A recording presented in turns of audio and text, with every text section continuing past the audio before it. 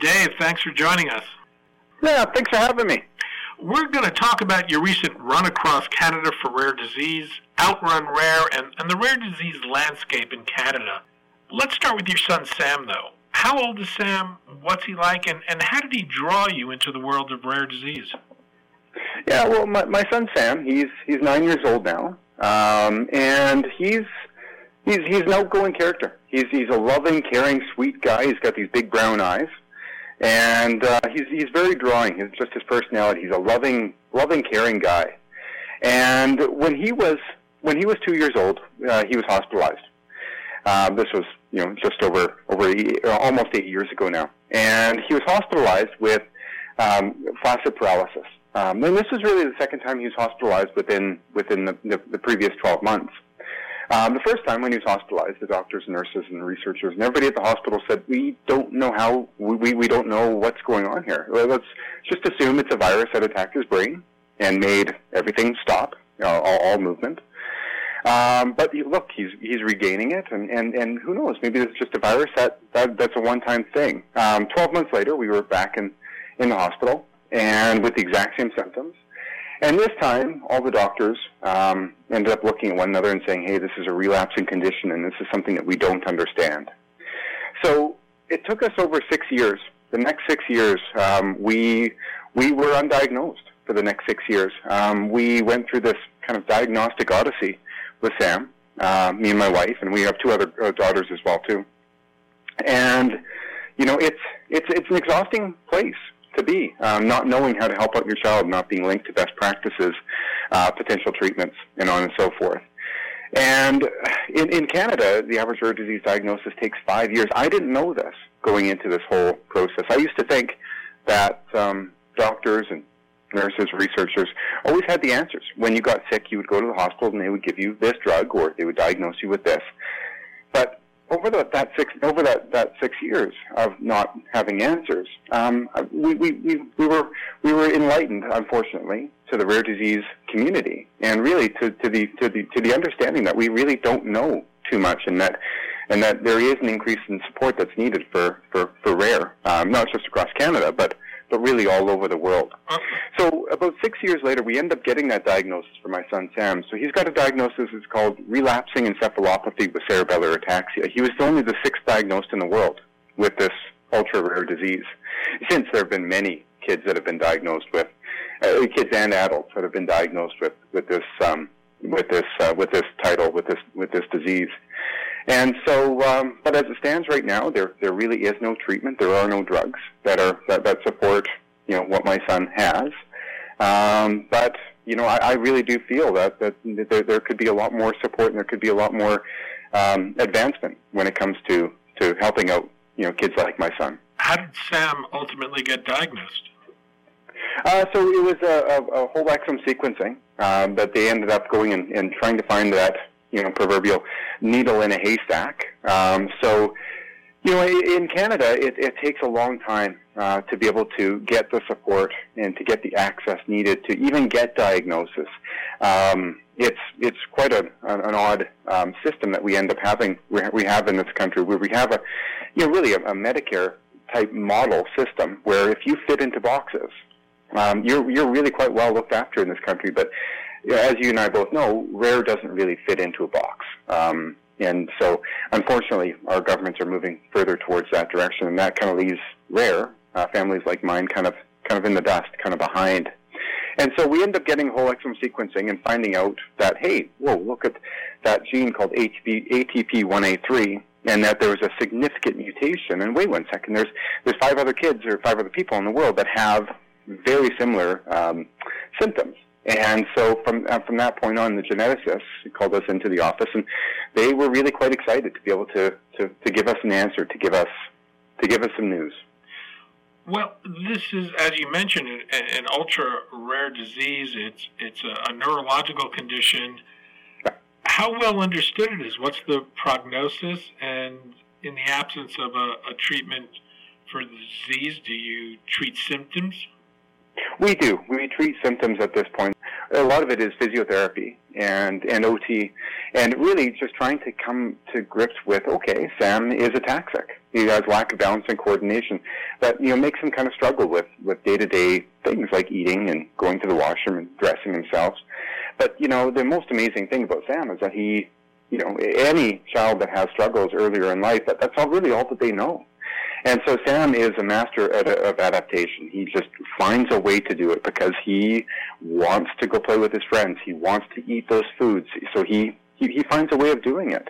Right now, there's we really are treating the symptoms. We are really trying to get a best handle on what exercises Sam should be doing to develop strength and on and so forth. But the sad part about relapsing encephalopathy with cerebellar ataxia is the first word of that phrase. It's relapsing. So this is a relapsing condition. So Sam's had 2 relapses in his life, one when he was 1 and one when he was 2 years old. And best indication is that these relapses will continue happening the rest of Sam's life. He has not had a relapse in 7 years, almost 8 years now. And but relapses will probably end up happening. And what happens with a relapse is his cerebellum shuts down, stops functioning, and your cerebellum it takes care of balance and coordination.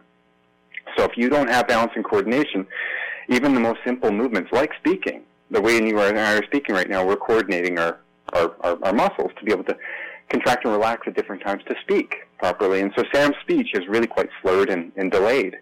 So things like that would end up happening. He would end up in the hospital again, and he would have to start off from scratch, moving, speaking, swallowing, things like that, things that we all take for granted.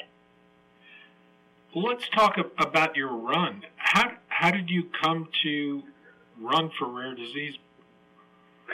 So what ended up happening was just over 2 years ago. I've got a very good friend who his son has mitochondrial disease, and his name's Blaine Penny, and Blaine Penny is the executive director and the founder of Mito Canada. And we were tested for mitochondrial disease years ago, my son, and thank goodness he does not have mitochondrial disease. But that got me in contact with Blaine, and Blaine since has been on this path, this journey of making lives better for people with mitochondrial disease in Canada. And so what we ended up doing was we set up all these treadmills in the Calgary Marathon Race Expo, and what we ended up doing was we broke numerous world records to go raise $85,000 in the end for Mito Canada, for mitochondrial disease. And I ended up breaking 2 of those Guinness World Records, so the furthest distance run on treadmill in 12 hours, and then the furthest distance run on treadmill in 24 hours. I ran 260 kilometers. And, that really opened my eyes, because to this point, running in my life has always been it's been a relative coping strategy. When I go for a run, my anger, my fear, all those things that kind of consumes a lot of families with children with rare diseases, it kind of just melts it all away. But this was the very first time in my life that I realized, wow, instead of going out and winning an ultra marathon or 100-mile race or breaking a Canadian or world record, I could go out and actually create change in the world. And especially because I feel so passionate about the needs for more support for people with rare disease. So right after the treadmill, I got home and I poured my wife her second or third glass of wine, and I said, "Hey Sharon, I've got an idea. What do you say you and I and the kids travel across Canada next summer, in an RV?" And then I poured her a fourth glass of wine, and I told her, "Okay, what do you say I run behind the RV? And I try to break the Trans-Canadian speed record, the fastest crossing of Canada ever. But in the meantime, raise loads of money and create tons of awareness for more rare disease support and research in Canada." She didn't say no. It might have taken another glass of wine for her to say yes, but she didn't say no. And that started our run across Canada, which was called Outrun Rare. And so, just this past year, on June 27th, I ended up dipping my hat. I run in a cowboy hat. I ended up dipping my hat off the coast of Victoria in Canada, and I set forth to to run 7,200 kilometers in 66 days. So that's 108 kilometers of running a day, no days off. Looking to break the Trans-Canadian speed record, but really wanting to open up Canadians' eyes and ears to the needs for more rare disease research and support. And you know, things didn't go according to plan, but life never does, and isn't that similar for families, you know, going through rare disease struggles. And unfortunately, I ended up making it to the east side of Winnipeg. It's just under 3,000 kilometers. Now, at that time, I was on pace to break the Trans-Canadian speed record, but I ended up getting an injury. It was a herniated disc in my low back, and it got worse and worse and worse as I went throughout this run. And I got to a point that I was really unable to stand. I was unable to run. And my medical team back home said, "Yeesh, Dave, we believe this is surgical now, and you need to stop." But the neat thing was, when I ended up stopping, I ended up putting out a plea, and at this point, we ended up creating this incredible following on social media, and this conversation just started happening. A lot of my friends would end up, you know, they'd go out for dinner, and then the table next to them, they would, "Hey, did you hear about this guy who's running across the country for rare disease, and his son has a rare disease?" And you know, it became all the talk in Canada. And when I ended up stopping, I made a video, and we put it out there, and I said, "It breaks my heart, but I have to stop. I medically cannot go on any further. And I can no longer run across this country for my son, Sam. But you can help me. And I'm asking and begging for your help from this point on." And so what you can do is you can go to our website, outrunrare.com, and click on Virtual Run.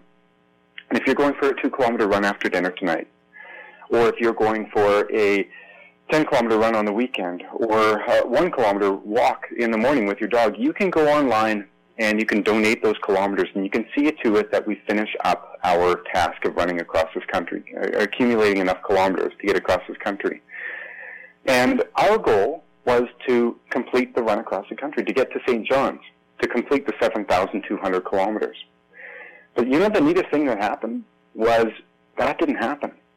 We made it all the way to St. John's, and we turned around and came back. And we ended up traveling across Canada 7,200 kilometers, 7.77 times.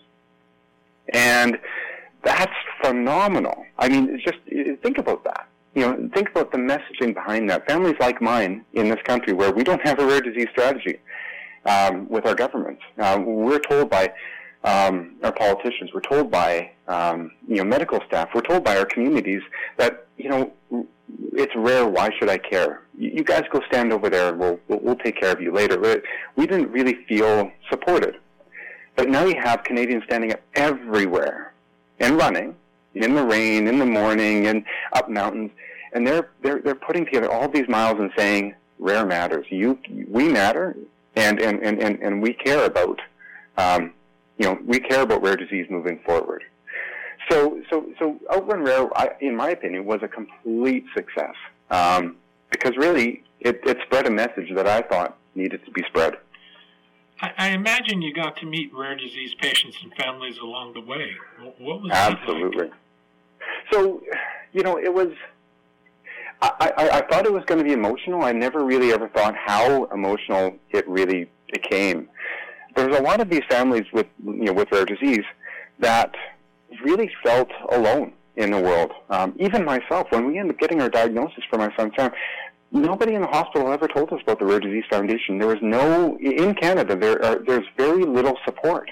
And so a lot of these people that they have children or they have family members that don't have diagnoses, or if they're lucky enough to have a diagnosis, there really isn't a community for them. They end up hearing about this on Twitter and on Instagram and on Facebook, and they came out in drones. And to be honest with you, every single night I would get bombarded by all these messages of "Go get him, Dave," and "Don't stop," and thank you messages. Some incredibly powerful. People that they say, "Well, I really wish you would have done this 10 years ago because my child died last year." I really wish that we could have had more of a handle on this. I wish, I wish my daughter and my son were still here. We end up having a lot of people, writing up big signs and meeting me on the highway, rolling down their windows and yelling out words of support out on the highway. It was the messaging that I ended up getting from the rare disease community was incredible. How do you run 108 kilometers a day for six days in a row? You don't run it with your legs. You run it with your heart. And my heart was being filled up by complete strangers that really unfortunately were in the same boat as I was, and a lot of the time worse. So the amount of people that I ended up meeting at a lot of these events that we ended up putting on, it was nothing short of spectacular. How much did you end up raising, and what are you doing with that money? So we've ended up raising over $300,000 at this point. And that's the largest windfall, I guess you could call it, or the amount of the largest check that the Rare Disease Foundation in Canada has ever received. So really, this does kind of turn the table. Where that money is going is it's earmarked for research at this point. But I have gone to the Rare Disease Foundation and I have expressed my wishes and my concerns, and I said, we have an incredible vehicle here with Outrun Rare. Because I think what the rare disease community needs is they need somebody that's willing to light themselves on fire on the middle of the Trans-Canada Highway and saying, I will go to the ends of the earth for this cause. Because, in order to raise funds these days, you have to create the circus.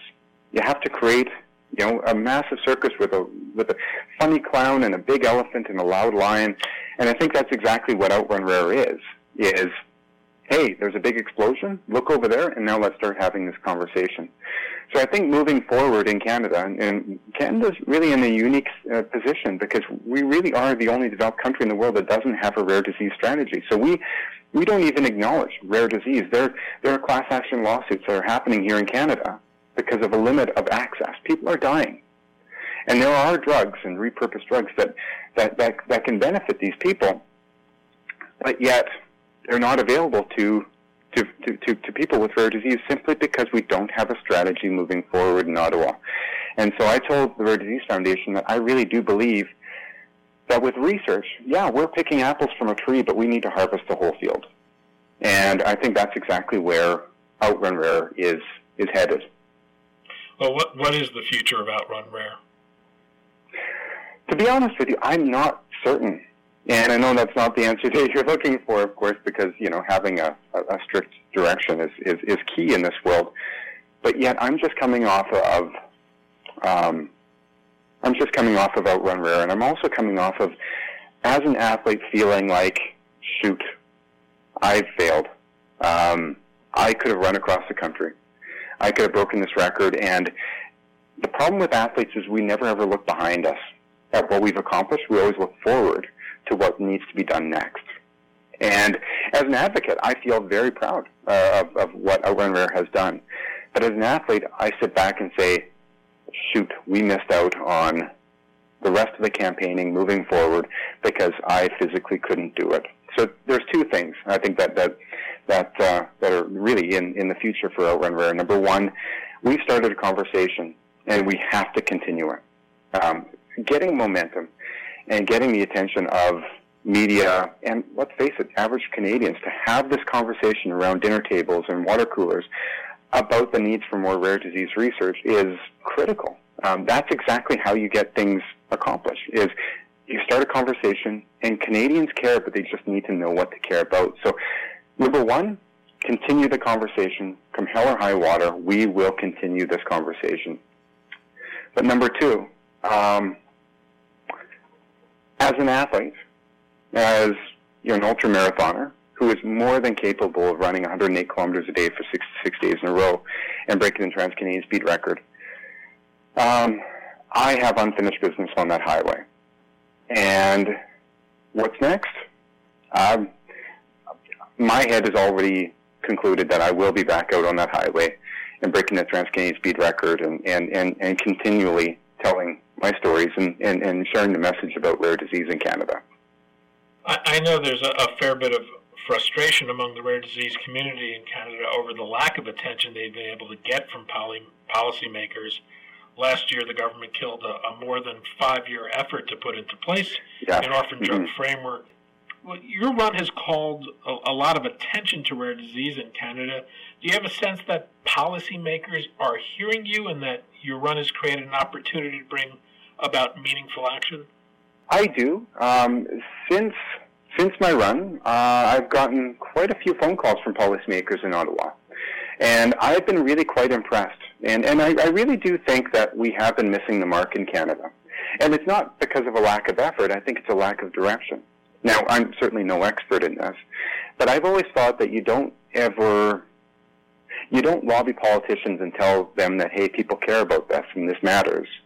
Because politicians could very well look around. This is the business that they're in. And they can look around and say, no one's having this conversation. So why would we need to change direction for where we're currently going, and number 2, spend the money on this? And so I thought with Outrun Rare, number 1, what we need to do is we need to go and create a conversation amongst average Canadians, because policymakers will follow suit. They have to, because, well, politics is politics no matter what country you're in, and votes always indicate, the desire for change. And so we've been getting phone calls from these policymakers, and my real hope is that in just over a year we have another federal election. And my real hope is that we can have a rare disease strategy built into a platform. I've told these policymakers that I've ended up speaking to, I've told them that this is not a Liberal issue, this is not an NDP issue, this is not a Conservative issue, this is a leadership issue, and we've yet to have a leader in this country stand up for this vulnerable group. And I think it's about time. And I've told them that my message with Outrun Rare and my mandate is only getting stronger. And so I'm not going anywhere. But maybe the next place I'm going to be is in St. John, starting this run all over again with a louder message. And so if they can if they can help support us, then I think that's the greatest good for families living with rare disease across this country. Dave Proctor, ultramarathoner, philanthropist, and rare disease advocate. Dave, thanks so much for your time today. Thank you very much.